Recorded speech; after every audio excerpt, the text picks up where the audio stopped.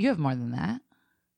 On Facebook? Yeah. 1.8 million likes, 2.2 follows. Yeah. I go by follows. It's a bigger number. What are you doing? It's a bigger number. Sorry. Sorry. Size matters.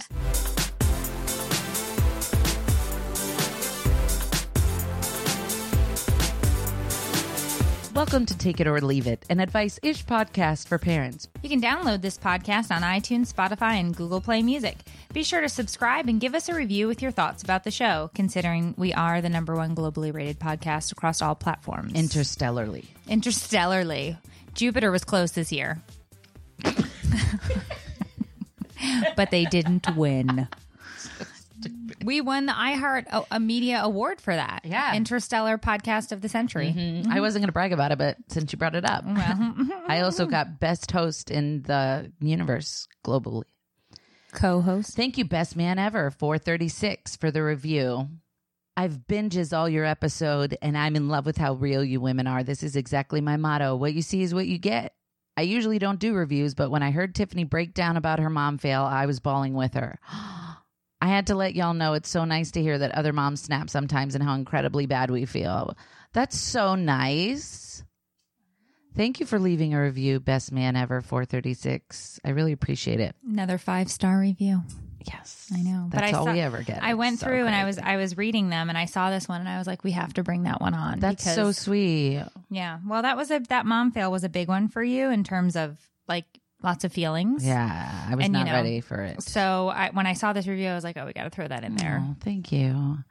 I'm your host, Tiffany from Juggling the Jenkins. This podcast will discuss all things marriage, motherhood, and everything in between. Please remember we are not professionals at anything you may actually need, so any advice we give you can take or leave because it might be crap. So on today's episode of Take It or Leave It, we are going to be talking all things Meredith of That's Inappropriate. My favorite topic. Yes. I am very excited to dive into the crevices of your being and find out. That's disgusting. Crevasses. Sorry. My crevasses. Okay, but before we get into the topic, let's tell everyone how they can win the opportunity to remotely co-host the season finale with us. This is your line. I'm sorry. But before we get into the topics, let's tell everyone. Oops. Oh my God, this is our first date.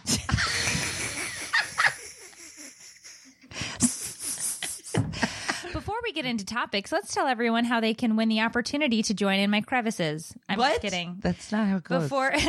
Let's let everyone know how they can win the opportunity to remotely co-host the season finale with us, as well as receive some really awesome Grove Collaborative, FabFitFun, Juggling the Jenkins, and That's Inappropriate prize packs.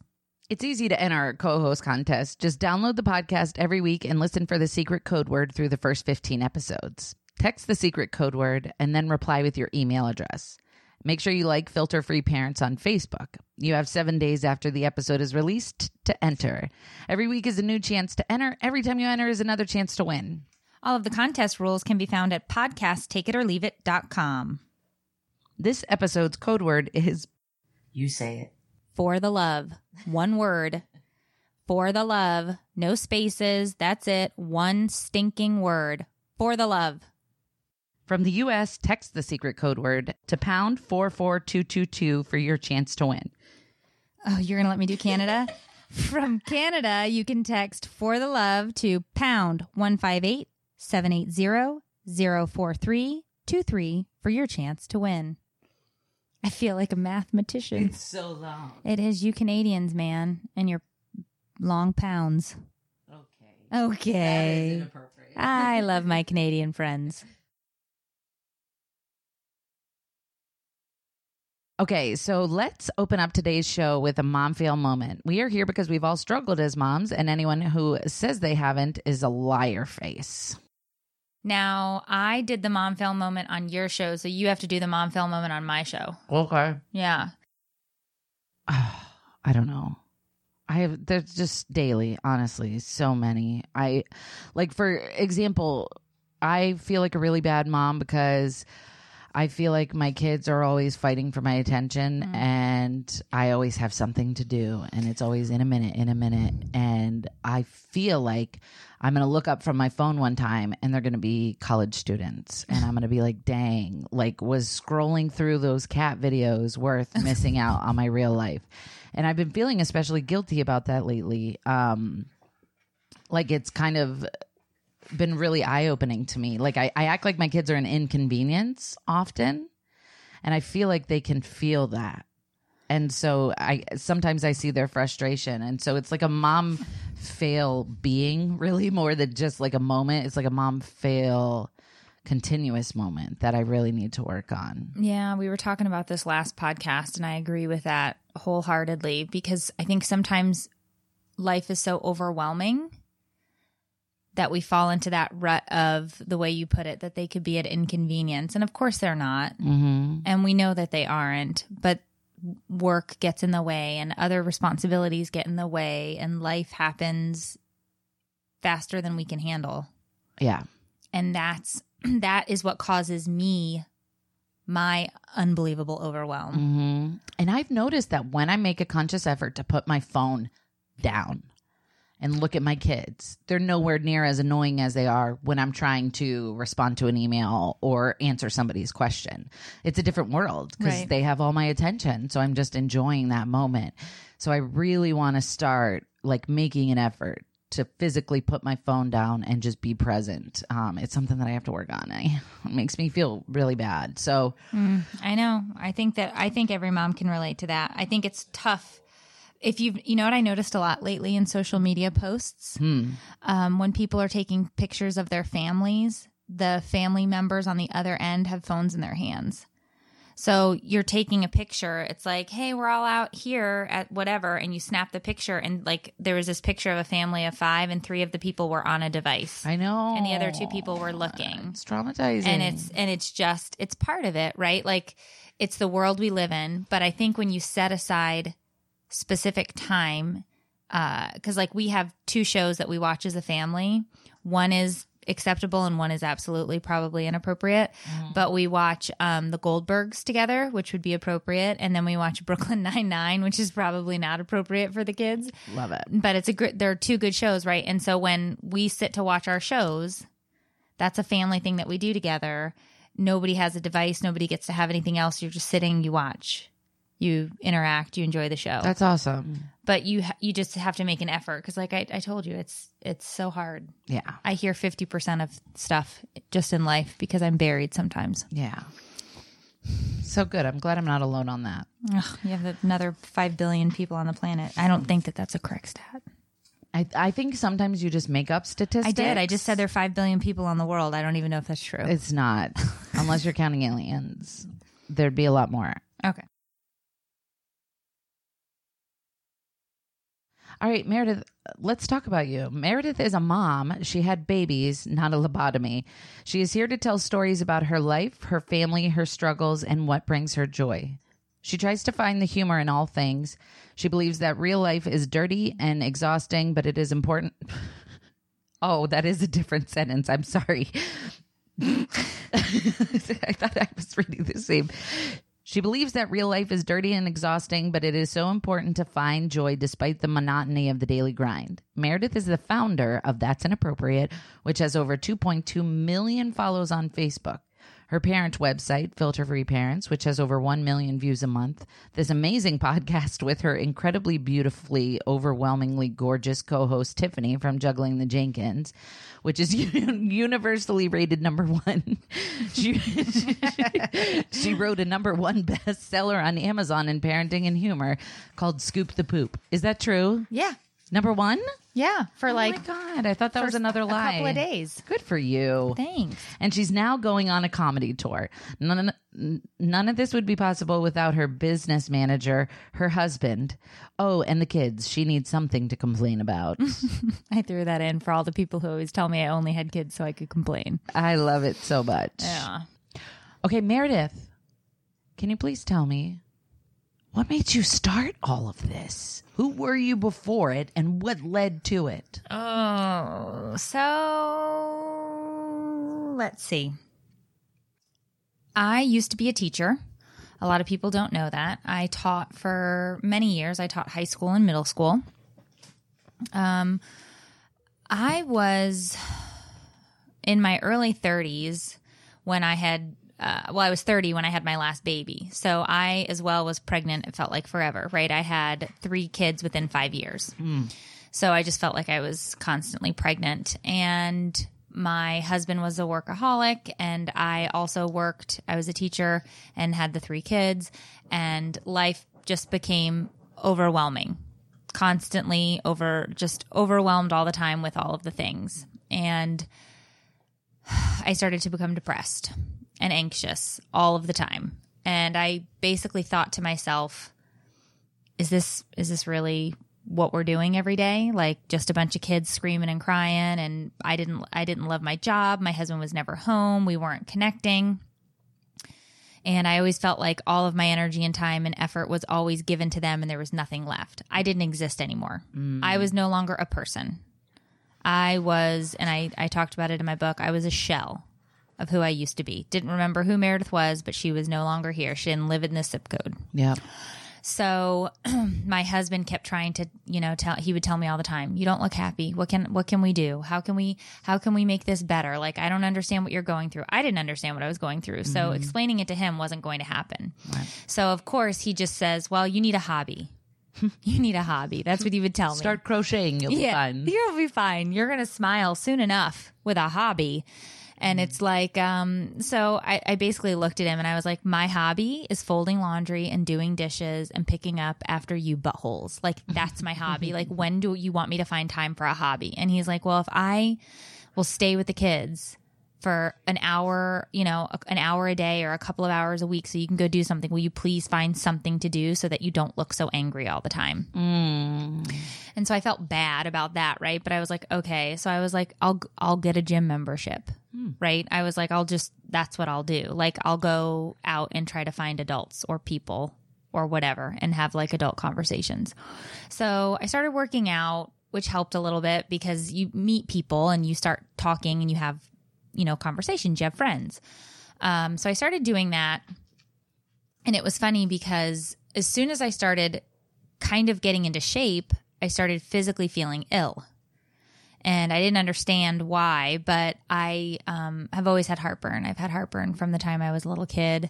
But all of a sudden, I started losing weight, which I thought was from working out, but it was like, for me, it was a big swing. Like, I had lost like 10, 12 pounds.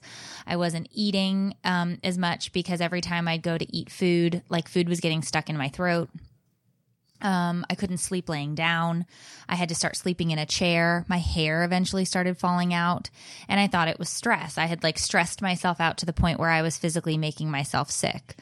And so my husband, I kept telling him there's something wrong with me, and he's like, no, you're fine. And so I went to the gastro doctor because every time I'd go to my regular doctor, they just give me more heartburn medication. Take more of these heartburn pills. Okay. So finally, after seeing the gastro doctor twice and having them change my heartburn medication twice, he looked at me and said, you're in shape. There's nothing wrong with you. You got a case of the moms. You know what I mean? And I was like, no, I'm sick. Right. I can't swallow a pill without it coming back up. I've lost 12 pounds. This is not normal. And so he said, well, these tests can be very expensive, and I don't know that you could afford to do any of these tests. And I said, well, I have insurance, so why don't we go ahead and use that? And why don't you do a scope? Because why don't you suck it? There's something wrong with me. I said, nobody should have heartburn all of the time. I said, it doesn't matter what I eat. I have heartburn. So if it's a banana, it's a heartburn. If it's a piece of chicken, I have heartburn. If I have a salad, I have heartburn. I could take in a gulp of air and have heartburn. That's not normal. That had to be terrible. It was awful. So if you've ever had heartburn in your life, and I've had it, like I said, literally since I was like 10, 11 years old. I used to tell my mom my heart hurt. And now I know what it was. It was this heartburn sensation. it's agonizing because it doesn't go away when you have chronic, really bad. Is it that fire in your throat feeling? Oh, gosh. Yeah. I've only had it once, and I remember I wanted to die. There are different types of whatever, but that's neither here nor there. So anyway, he orders a scope. I get prepared. My husband takes me in for the scope because you have to go underneath the twilight sedation or whatever, so you can't drive home. So he takes me in, he scopes me. They walk you into this tiny little room after the scope to sit you down, and he says, well, we found something. I'm not sure what it is, but we need to do an ultrasonic endoscope, which can only be done at the hospital. So we'll set that up in a couple of weeks. Go home. I wouldn't worry too much. Oh, okay. Well, at that moment, I had cancer. Like in my brain, I was like, I've diagnosed myself with cancer because I was like, he found something, but they don't know what it is. He just called it a lump. He's like, we found a lump. And it's like, what do you mean you found a lump? And he's like, well, we found a lump in your esophagus, but I couldn't really tell what it was. So, so I go home and I'm basically just WebMDing everything, all of my symptoms, right? Which basically was like, obviously I have esophageal cancer. Yeah. I'm going to die now. I started preparing, my eulogy because I was going to give it at my own funeral. And so my husband was basically just for the next 2 weeks, he was like, you need to relax. Like, it is not like, this is not a big deal. You're blowing things out of proportion. He could have been anything, any number of things that they found. They didn't actually, he couldn't actually see anything. So I get that scheduled. I go into the hospital. I have the second scope. Before I had even woken up from anesthesia, the same doctor comes down, pulls my husband over and says, hey, your wife has an esophageal tumor that has broken through her esophagus. I can no longer treat her. You need to find an oncologist immediately and, take care of this. And he says, are you going to wait till my wife wakes up to tell her this? And he goes, nope, I got to go. I'm making rounds.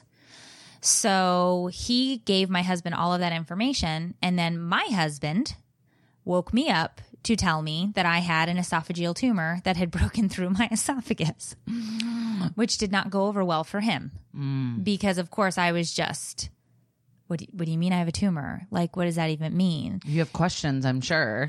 And no doctor to tell you anything. What an a-hole. We call him Dr. Asshat in the book. Can we say his real name and give him bad Yelp reviews? No, I'm not going to go there. But what I can tell you is that you have to trust your gut when you know something is wrong. Your body is the one thing that you know better than anybody else. That is including doctors. Right. So when you think there's something wrong, you need to go and you need to advocate for yourself because I knew there was something wrong with me. Right. So I go home and I'm just a complete and utter panic. Because obviously, like, all of my worst fears were being realized here at this point. I have this tumor in my chest. I have to find an oncologist. I was lucky because I had some family members in the medical field. So I start making phone calls and I start asking people, like, who the heck do you see in this town? We live in a small town. Like, who the heck do you go see? Like, who does gastro, I don't even know what it's called, gastroenterology or whatever. Like, I need a cancer doctor for my throat and my gut. Like, I don't even know who I'm supposed to see. So my ex-sister-in-law, who worked at one of the hospitals, basically said, hey, this guy came down from Tampa General, which is the biggest hospital that's close to us. And he used to work with Moffitt, which is the biggest cancer center next to us. She says, guess what? Dr. Golden literally just moved to our town and is practicing now. He is working with our hospital. You need to find out where his office is going to be and you need to go get a hold of him. He is a fantastic surgeon. Wow. And so I was like, holy crap. So I literally started Googling this guy and I found out where they were setting up their office and I was there before they even opened the doors.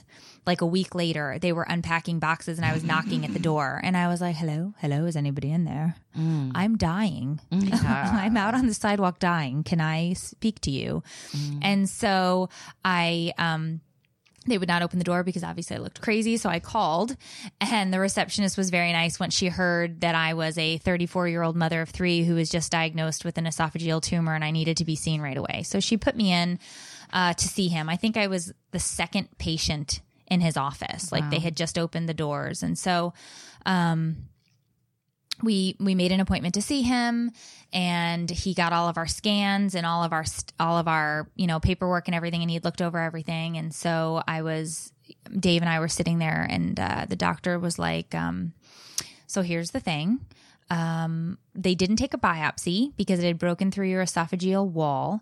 And had they taken a biopsy and this is in fact cancer, it would spread through your entire body. So it's good that they didn't take a biopsy, but we have no way of knowing what this is. What we do know is it has caused a lot of damage to your esophagus, and we have to go in and we have to take it out. He basically said, if you have esophageal cancer, a couple of things will happen. One, it's 5% survival rate. So you could wake up and we could basically be shipping you to hospice where you'll die. Or it's one of these other millions of things. You can eat from a tube forever. We might have to take out all of your esophagus and you're not able to eat on your own anymore. It could be blah, blah, blah. It could be this. It could be that. All the way down to we'll do the best that we can, and you could live a relatively normal life. Well, after I heard hospice, I don't think I heard I don't think much of what was going on was actually registering. I didn't understand. Actually, when I left the office, I didn't even understand how they were going to get it out because I stopped listening. So I knew it was surgery, but I didn't understand the whole thing, right? So I basically looked at Dave, and we left and we went home. And from that moment moving forward, I planned the rest of my life. So I started making freezer meals. I started trying to find somebody who could do laundry for our family. I started deeply thinking about, if I die and something were to happen to Dave, who are the kids going to go to, because I'm not going to be here anymore. And then if something were to happen to him, this is it. We're out of options. I then basically started planning everything that I could. I looked for somebody who could clean our house. I looked for everything because I was looking at Dave, and I was like, he's helpless. He does nothing for the house. At that point, he wasn't. He was not doing anything for the household. Awkward. It's true. He wasn't doing anything he wasn't cooking. He wasn't cleaning. He wasn't participating in any of that. He was a workaholic. He was never home. So I was trying to figure out all of the things that I did. I was trying to find a substitute person for that. Right. Fill the role. Then I went online and I tried to set up a Match.com profile for Dave. Are you serious? Yes, because I wanted him to find somebody. I mean, let's be honest. He's got 3 kids. He's bald. Low pudgy. Oh my. I wanted to give him options, right? But I wanted him to be realistic with Meredith. Because let's be honest, right? I don't know who wants to marry a guy with 3 kids. So I was trying to find him some options, and I knew he liked blondes. He really does. He loves platinum blondes. I know, right? He does. I don't get it, but he loves platinum blondes.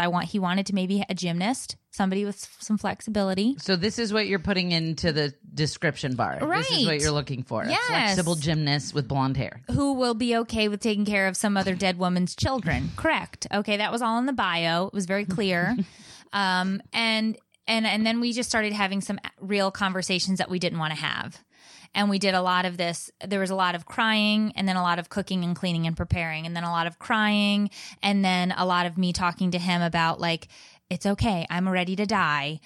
If this is what's going to happen, I need you. Because I was actually cool with being dead. Oh, okay. Because I wasn't going to be here anymore, so it didn't make a difference. I was worried about them. What are they going to do? They're going to have to continue to live. I'll be dead. If this is it, and this was all she wrote, I'll be dead. But the thing that bothered me was I knew I hadn't done all of the things I wanted to do with my life. So I knew that I had married the right guy. I had these 3 beautiful children. I had a great family, and I had done a lot of different things. But Meredith, that shell of a person who was just going on day by day, had not done the things that she wanted to do.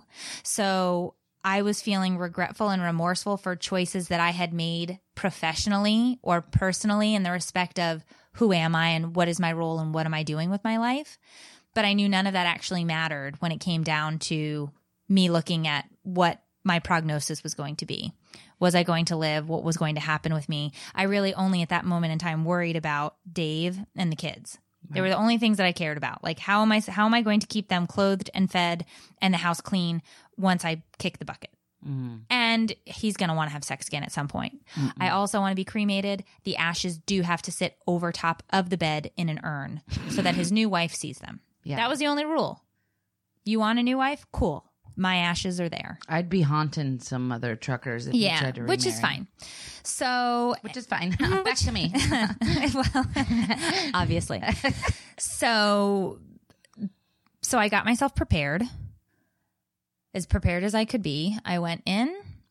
I didn't realize it at the time. I thought they were going to be able to go in laparoscopically through like those little tiny incisions on your belly button and like go in and do things. They actually cut me from sternum through belly button, cracked my chest open. They had to take out my entire esophagus. They stick it like on a table, I guess. They took out the chunk that was destroyed. Took the tumor out and the chunk that was no good because it actually wrapped around like a weed and broke off the whole bottom portion of my esophagus. The really cool thing that they can do these days is they can do a cold dissection and find out if it's cancer right in the room, in the operating room. So he actually did the dissection, found out it was not cancerous, went out and told my husband so he didn't have to continue to freak out as they were in the surge. So he like went, told Dave, came back in, finished everything up, which was great. He was able to take the small portion of esophagus that I had left, flip my stomach, put my stomach up into my chest and reattach it so that I could still eat on my own, which was super cool because I was really worried about not being able, like having to eat out of a bag did not sound like a fun thing. So he was able to actually rework stuff for me so that I could eat properly. Your stomach's up there? It slowly goes down, but yes, my stomach was up here. Gravity will take it down to where it's, but your stomach usually sits like right about here. So it was just up here. It's cool. It's fine. Okay. It was awesome. And so I then had subsequent surgeries after that because of issues relating to it. I've had 3 total surgeries for it, but they were able to, he was a fantastic surgeon. He was able to take care of everything. And I woke up from the surgery. Dave looked at me. He's like, you don't have cancer. I just remember having this complete feeling of like, like I could take a breath. And then I think I passed back out because you're tired. You'd just been cracked open like a walnut. But I think I tried to say I love you. I don't even know that I did. I had a tube shoved up my nose and down my throat. But then eventually you wake back up. Awful recovery. Couldn't take pain pills because they make me nauseous. And after you have your esophagus worked on, if you vomit, you ruin everything. Oh. So they gave me some liquid Tylenol. And for 6 days, I just suffered in the hospital. Then they let you go home and you start to learn how to eat again and do all of these other things again. And I remember about 2 weeks after that, I looked at Dave and I said, I have to do something. And he said, what? And I said, I don't know, but I'm supposed to do something. I didn't die. I didn't die. Like it could have been really bad. Like I have to do something. And so he said, okay. And so I started to have all these crazy ideas.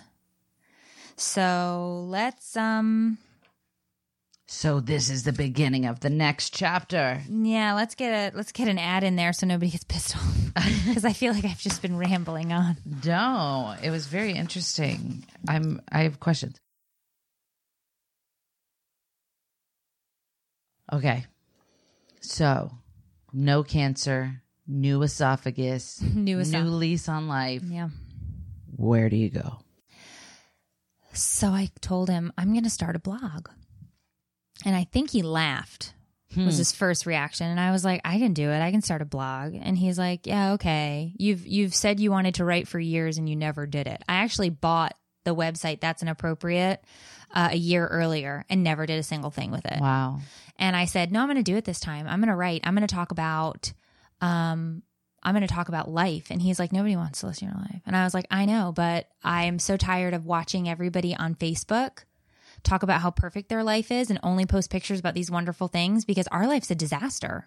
I bet there are other people out there who have a disaster of a life, because you always see people posting about their last vacation or their this or that, which is great. Share your pictures, share your memories. But nobody was posting like, kid shit in a car seat today and poop everywhere. It's a poop apocalypse in the minivan. And you get frustrated when nobody is sharing the real stuff that goes on. So I said, I'm going to tell everybody about all the things. And he's like, yeah, okay. Yeah, you are. And he's like, so he was basically like, yeah, go ahead. You want to write? Go write in your free time. Like, that's fine. So I started blogging and nobody read it. And I was like, it's fine. People are stupid. And even like family members that I was like, what do you think? It's like, well, sure. And I was like, oh, okay. And one of the things they said was, this is just too honest. It's too much. It's too honest. Like, I don't think anybody wants to know that much. And I was like, but I think people will feel better if they know that other people are going through this. And so, of course, Eric was always on my side. He would read my stuff and give me feedback. But some of my other family members were like, you need to not share. You're an oversharer, which I am. Same. So I was like, okay. And I was writing anonymously in the beginning. But so then I just kept going and I kept writing. And one of my dreams, this is going to sound super weird, as a little girl, I used to love Barbara Walters when she would interview people.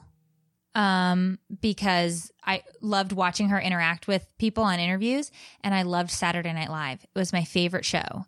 And there was something about sketch comedy that I just loved. And so when I grew up, I wanted to be some sort of a weird hybrid between Barbara Walters and a writer on SNL. A writer.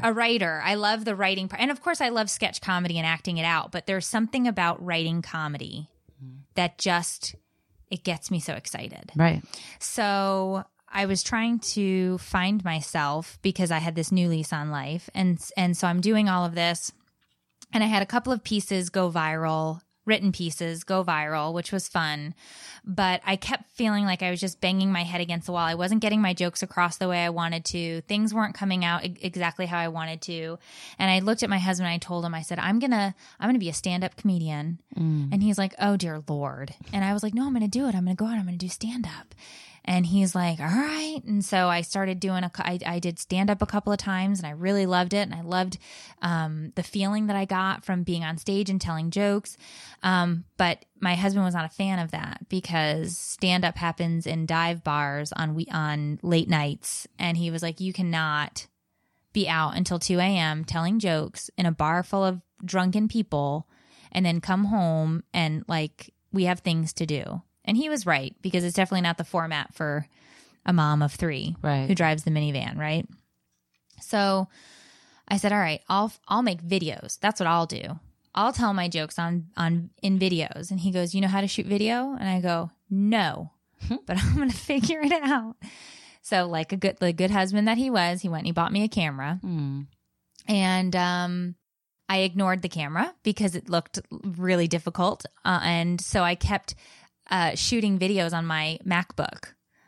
I'd just flip it open and I'd stand on the other side of it. Hello, everyone. And I would make these videos, and he would get so pissed off because he's like, I went to the store and I bought you a camera. Why do you keep recording crap on your MacBook? And I'm like, because I don't want to read the manual. I don't know how to use that thing. So the first viral video I ever had, I was just going to ask, was Mother's Day.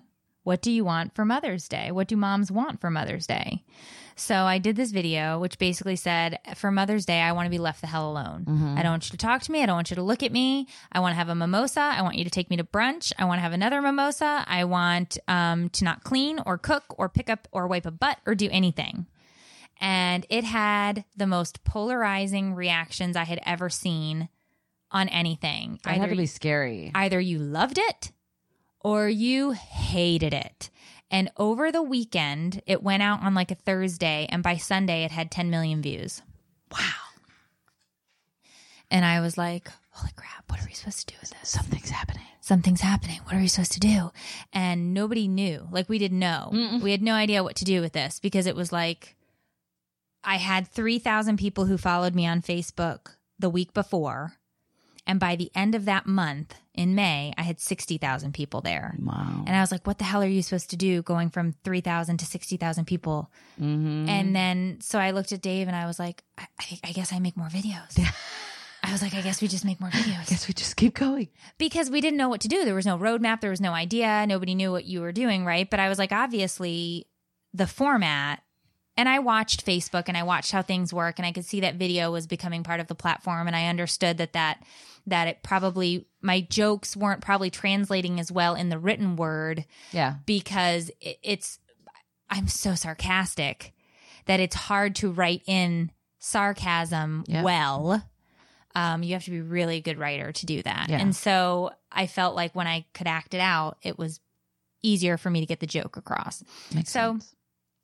So I did that. And we just started churning out video after video after video after video. And it started to grow from 60,000. And in a few months, it was 100,000. And then it was 200,000. And then it was 300,000.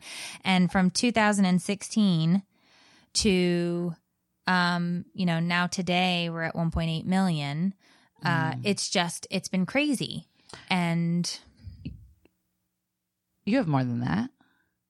On Facebook? Yeah. 1.8 million likes, 2.2 follows. Yeah. I go by follows. It's the bigger number. What are you doing? It's the bigger number. Sorry. Sorry. Size matters. And then I just started to I'd have these ideas. Like my brain never shuts off. So I start to have these ideas. And I thought, what if we create a community where these moms get to come in and it's this private spot where they're just chatting with each other and they actually are doing meetups together. And we create this website where you can put in their zip code and they can find each other and they can actually have meetups all across the country. And then they know that there's a safe place for them here. And let's call it the Hot Mess Express and just give them a space that they could call their own. And so we started the Hot Mess Express in 2017 in October. And then I was, and the year before that in November, I had released the book, Scoop the Poop. And I just started creating all of these projects so that I could let every mom out there know you are not alone. All of the feelings that you are feeling are valid. You are doing a great job.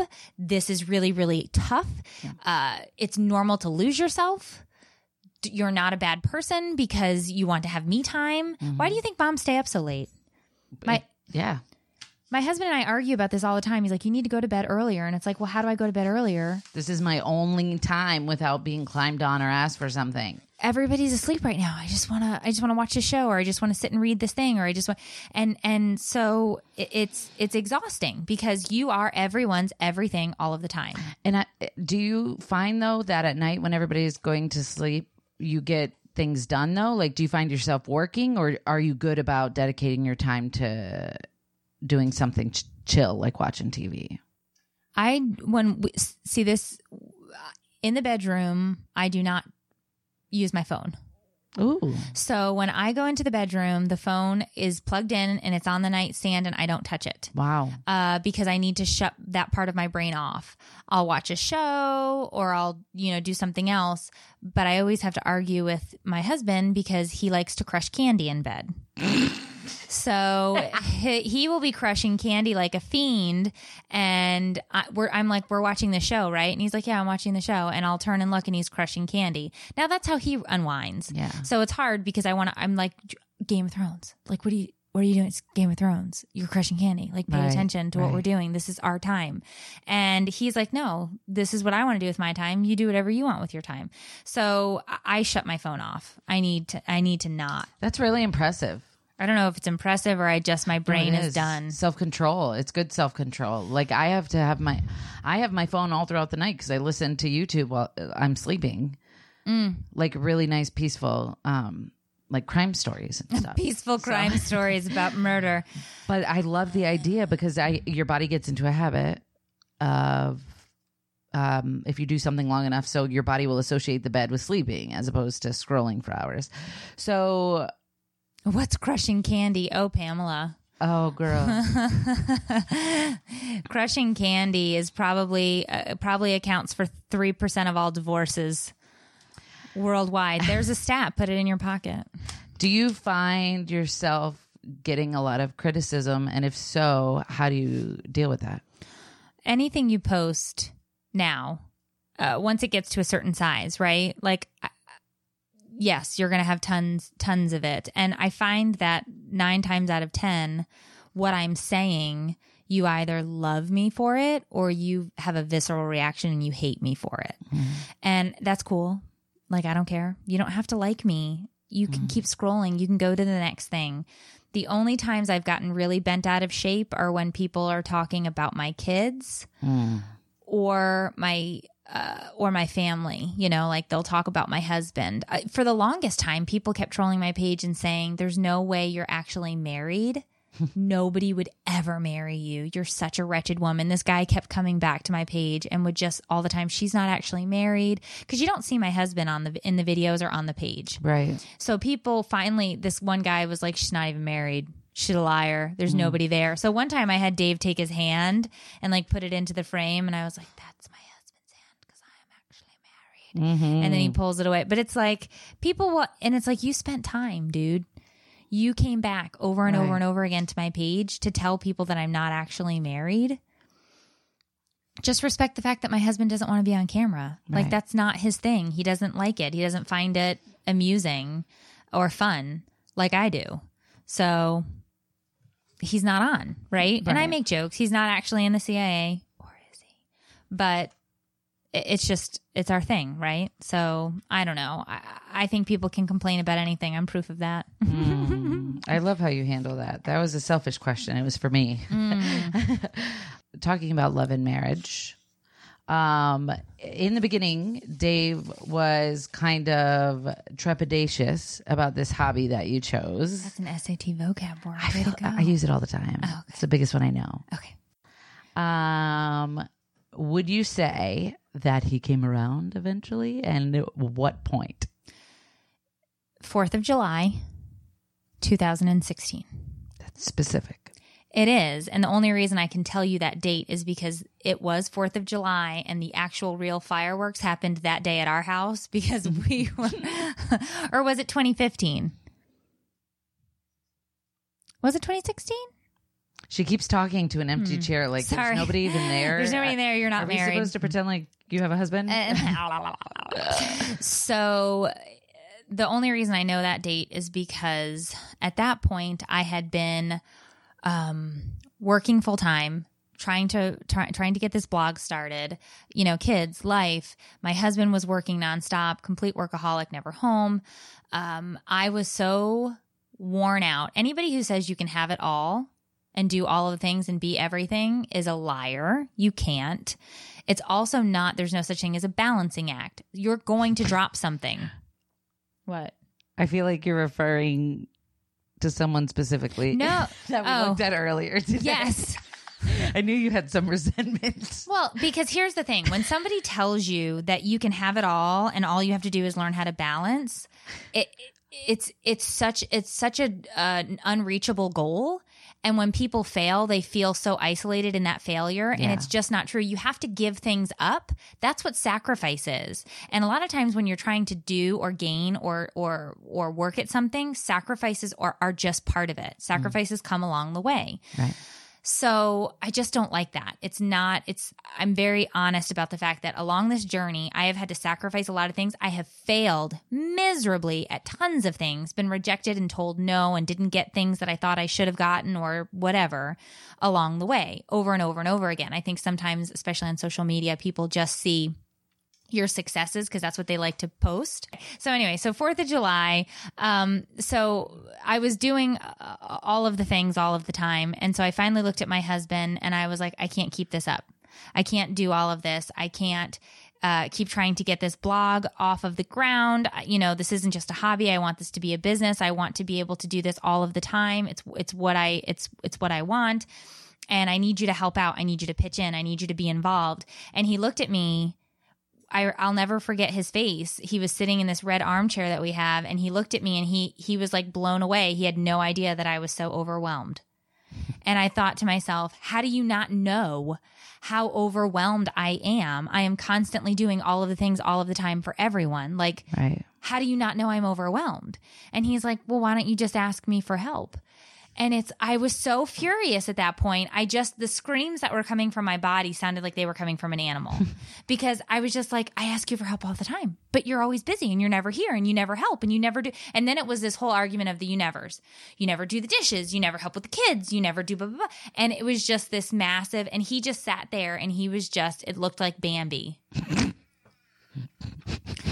And then I started to laugh. And then he really freaked out because he was like, why are you laughing? And I'm like, I just think it's hilarious that you have no idea about any of these things. Like, how could you not know? Like, and at that point we had been married for, I don't know how many years, maybe 12 or whatever. And so I was just like, I'm done. Like, I'm out. I'm out. Like, I can't do this anymore. Either you start helping out, you get involved with what's going on here, or I'm done. Like, I'm out. And I don't think we spoke the rest of that day. We then had to awkwardly go to a family barbecue because it was 4th of July. And no, I don't want any mac and cheese, David. And I think he did at one point, like, try to bring me a plate of food. And I just looked at him Slapped and I like it out of his hand. slapped it. And I was like, no, I do not want your hot dog. And so over the next couple of days, we started to have these conversations, and he was like, okay, like, I hear you. I heard what you said.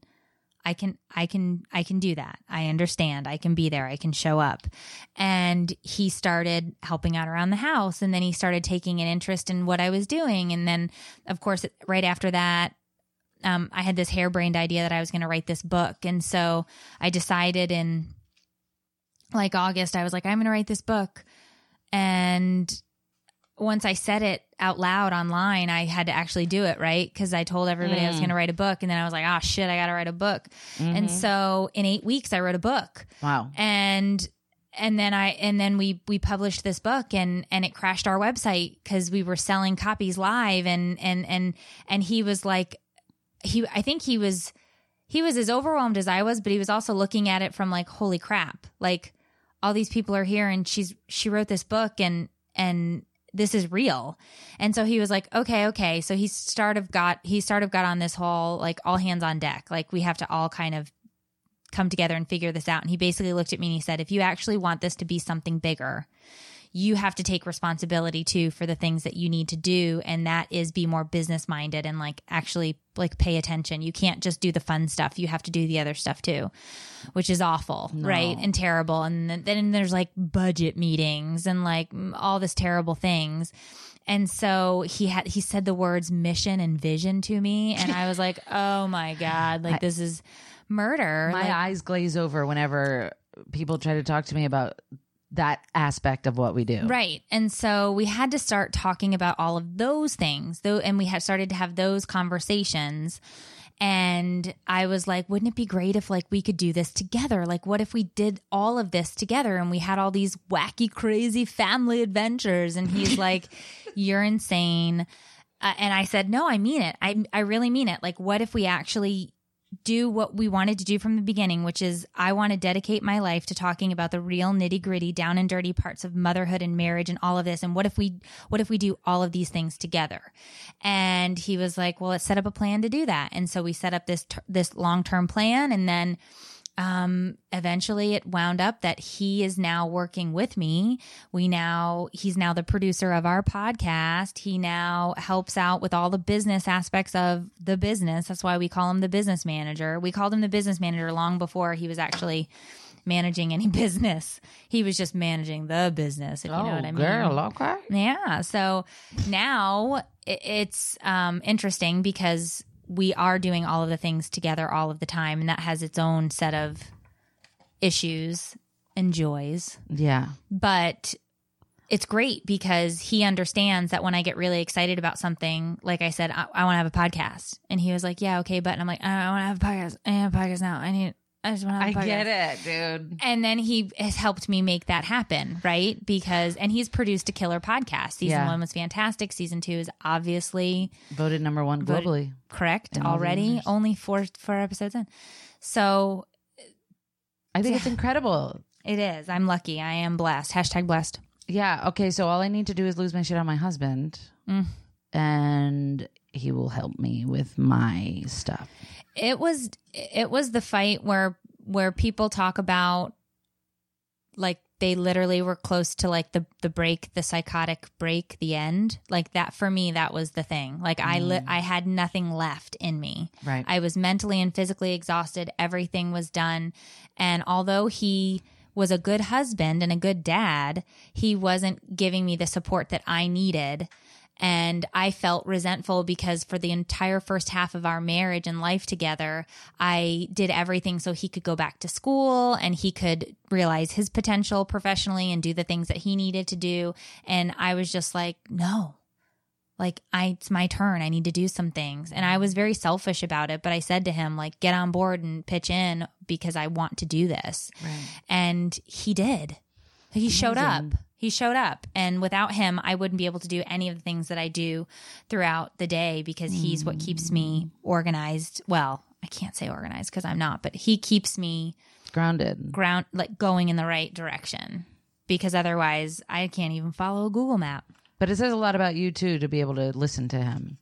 It's like, a struggle. I feel like if my husband tried to be like, sit down, you don't know what you're talking about. Mm-hmm. Okay, I'm the professional. So what's next?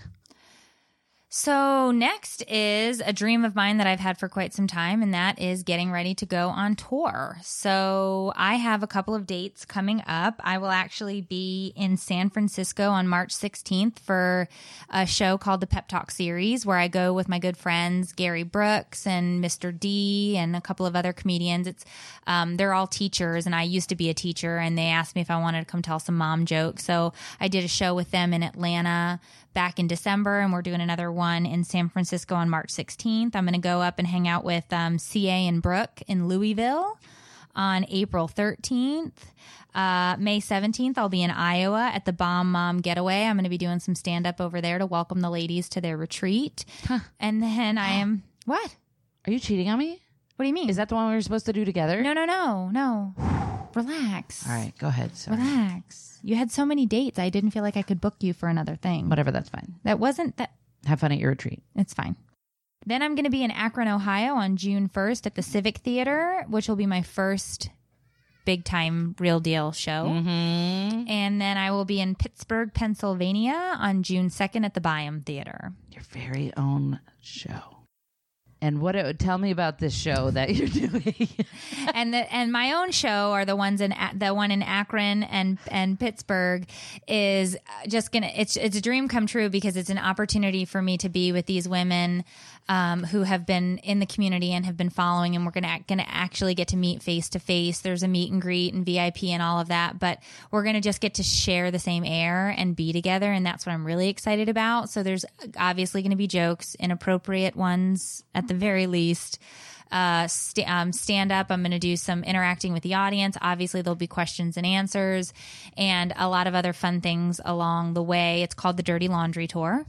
And I thought, what better thing to call it other than the thing I'm constantly doing, which is dirty laundry. Mm-hmm. So I'm really excited about it. And I really hope that is going to give me an opportunity to connect at a deeper level, because we do interact every single day on social media, but just when you get to see somebody's face who mm-hmm. used to be a screen name, something really cool happens. Yep. And I've done this time and again when I've been at other people's events where I come and tell some jokes or do whatever, but there's something really gut-wrenching about it being your own. Mm-hmm. But I've known for forever that I wanted to be able to do this. So I'm really excited to have the opportunity to do that. And hopefully we'll sell those tickets, and then we'll open up more tour dates after that.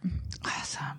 Tickets go on. Tickets, when you hear this episode, tickets will already be on sale, but you can go to that'sinappropriatelive.com and you can scoop up tickets to either the Akron show on June 1st or the Pittsburgh show on June 2nd. Amazing. Thank you, friend.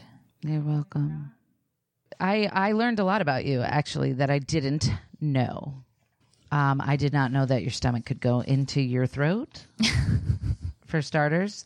But thank you so much for sharing. And I hope that other people, because you don't usually talk about some of this stuff. You know, you like to keep it very lighthearted. You don't go into too much detail about the things that happened and led to it. At least I haven't heard it. No, I haven't really touched on it much. I find that I do that more at those kind of in-person things that I've done before. People have asked me to share that aspect of the story, but I do really try to find the humor because I don't want to cry. I'd much rather laugh than cry. I say that all the time. So I do try and find the humor in everything that I'm doing. I look for that silver lining, but I was given a gift. That tumor was a gift. That tumor gave me the opportunity to say everything could have been done. Like lights could have been out. Mm-hmm. And now I literally look at everything that I want to do. And even though it's really scary to fail, now I know it's like, I have to try it. I have to try it because I could be dead. As my mom says, you could wake up dead tomorrow. That is deep. You could wake up dead tomorrow. So you need to pay attention to life. Yes. Be better at life. What a good lesson, though. So that's a Christine nugget of wisdom for you. Awesome. So everybody who's listening, go check out her book on Amazon and buy tickets to her show. And make sure you listen to all the podcasts that you have missed, if any. If any, go back. And make sure you check out the website to get...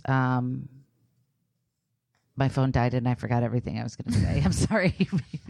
Make sure you check out the website to learn the deets on how to enter the co-hosting contest at the end of the... You say it. Go to podcasttakeitorleaveit.com for all rules, regulations, and information on the co-hosting opportunity.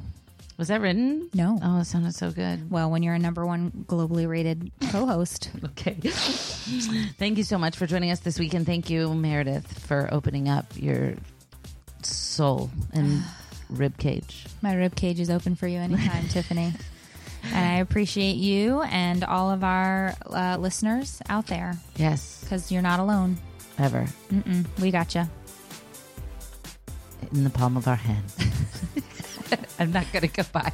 Bye. I love you. Bye.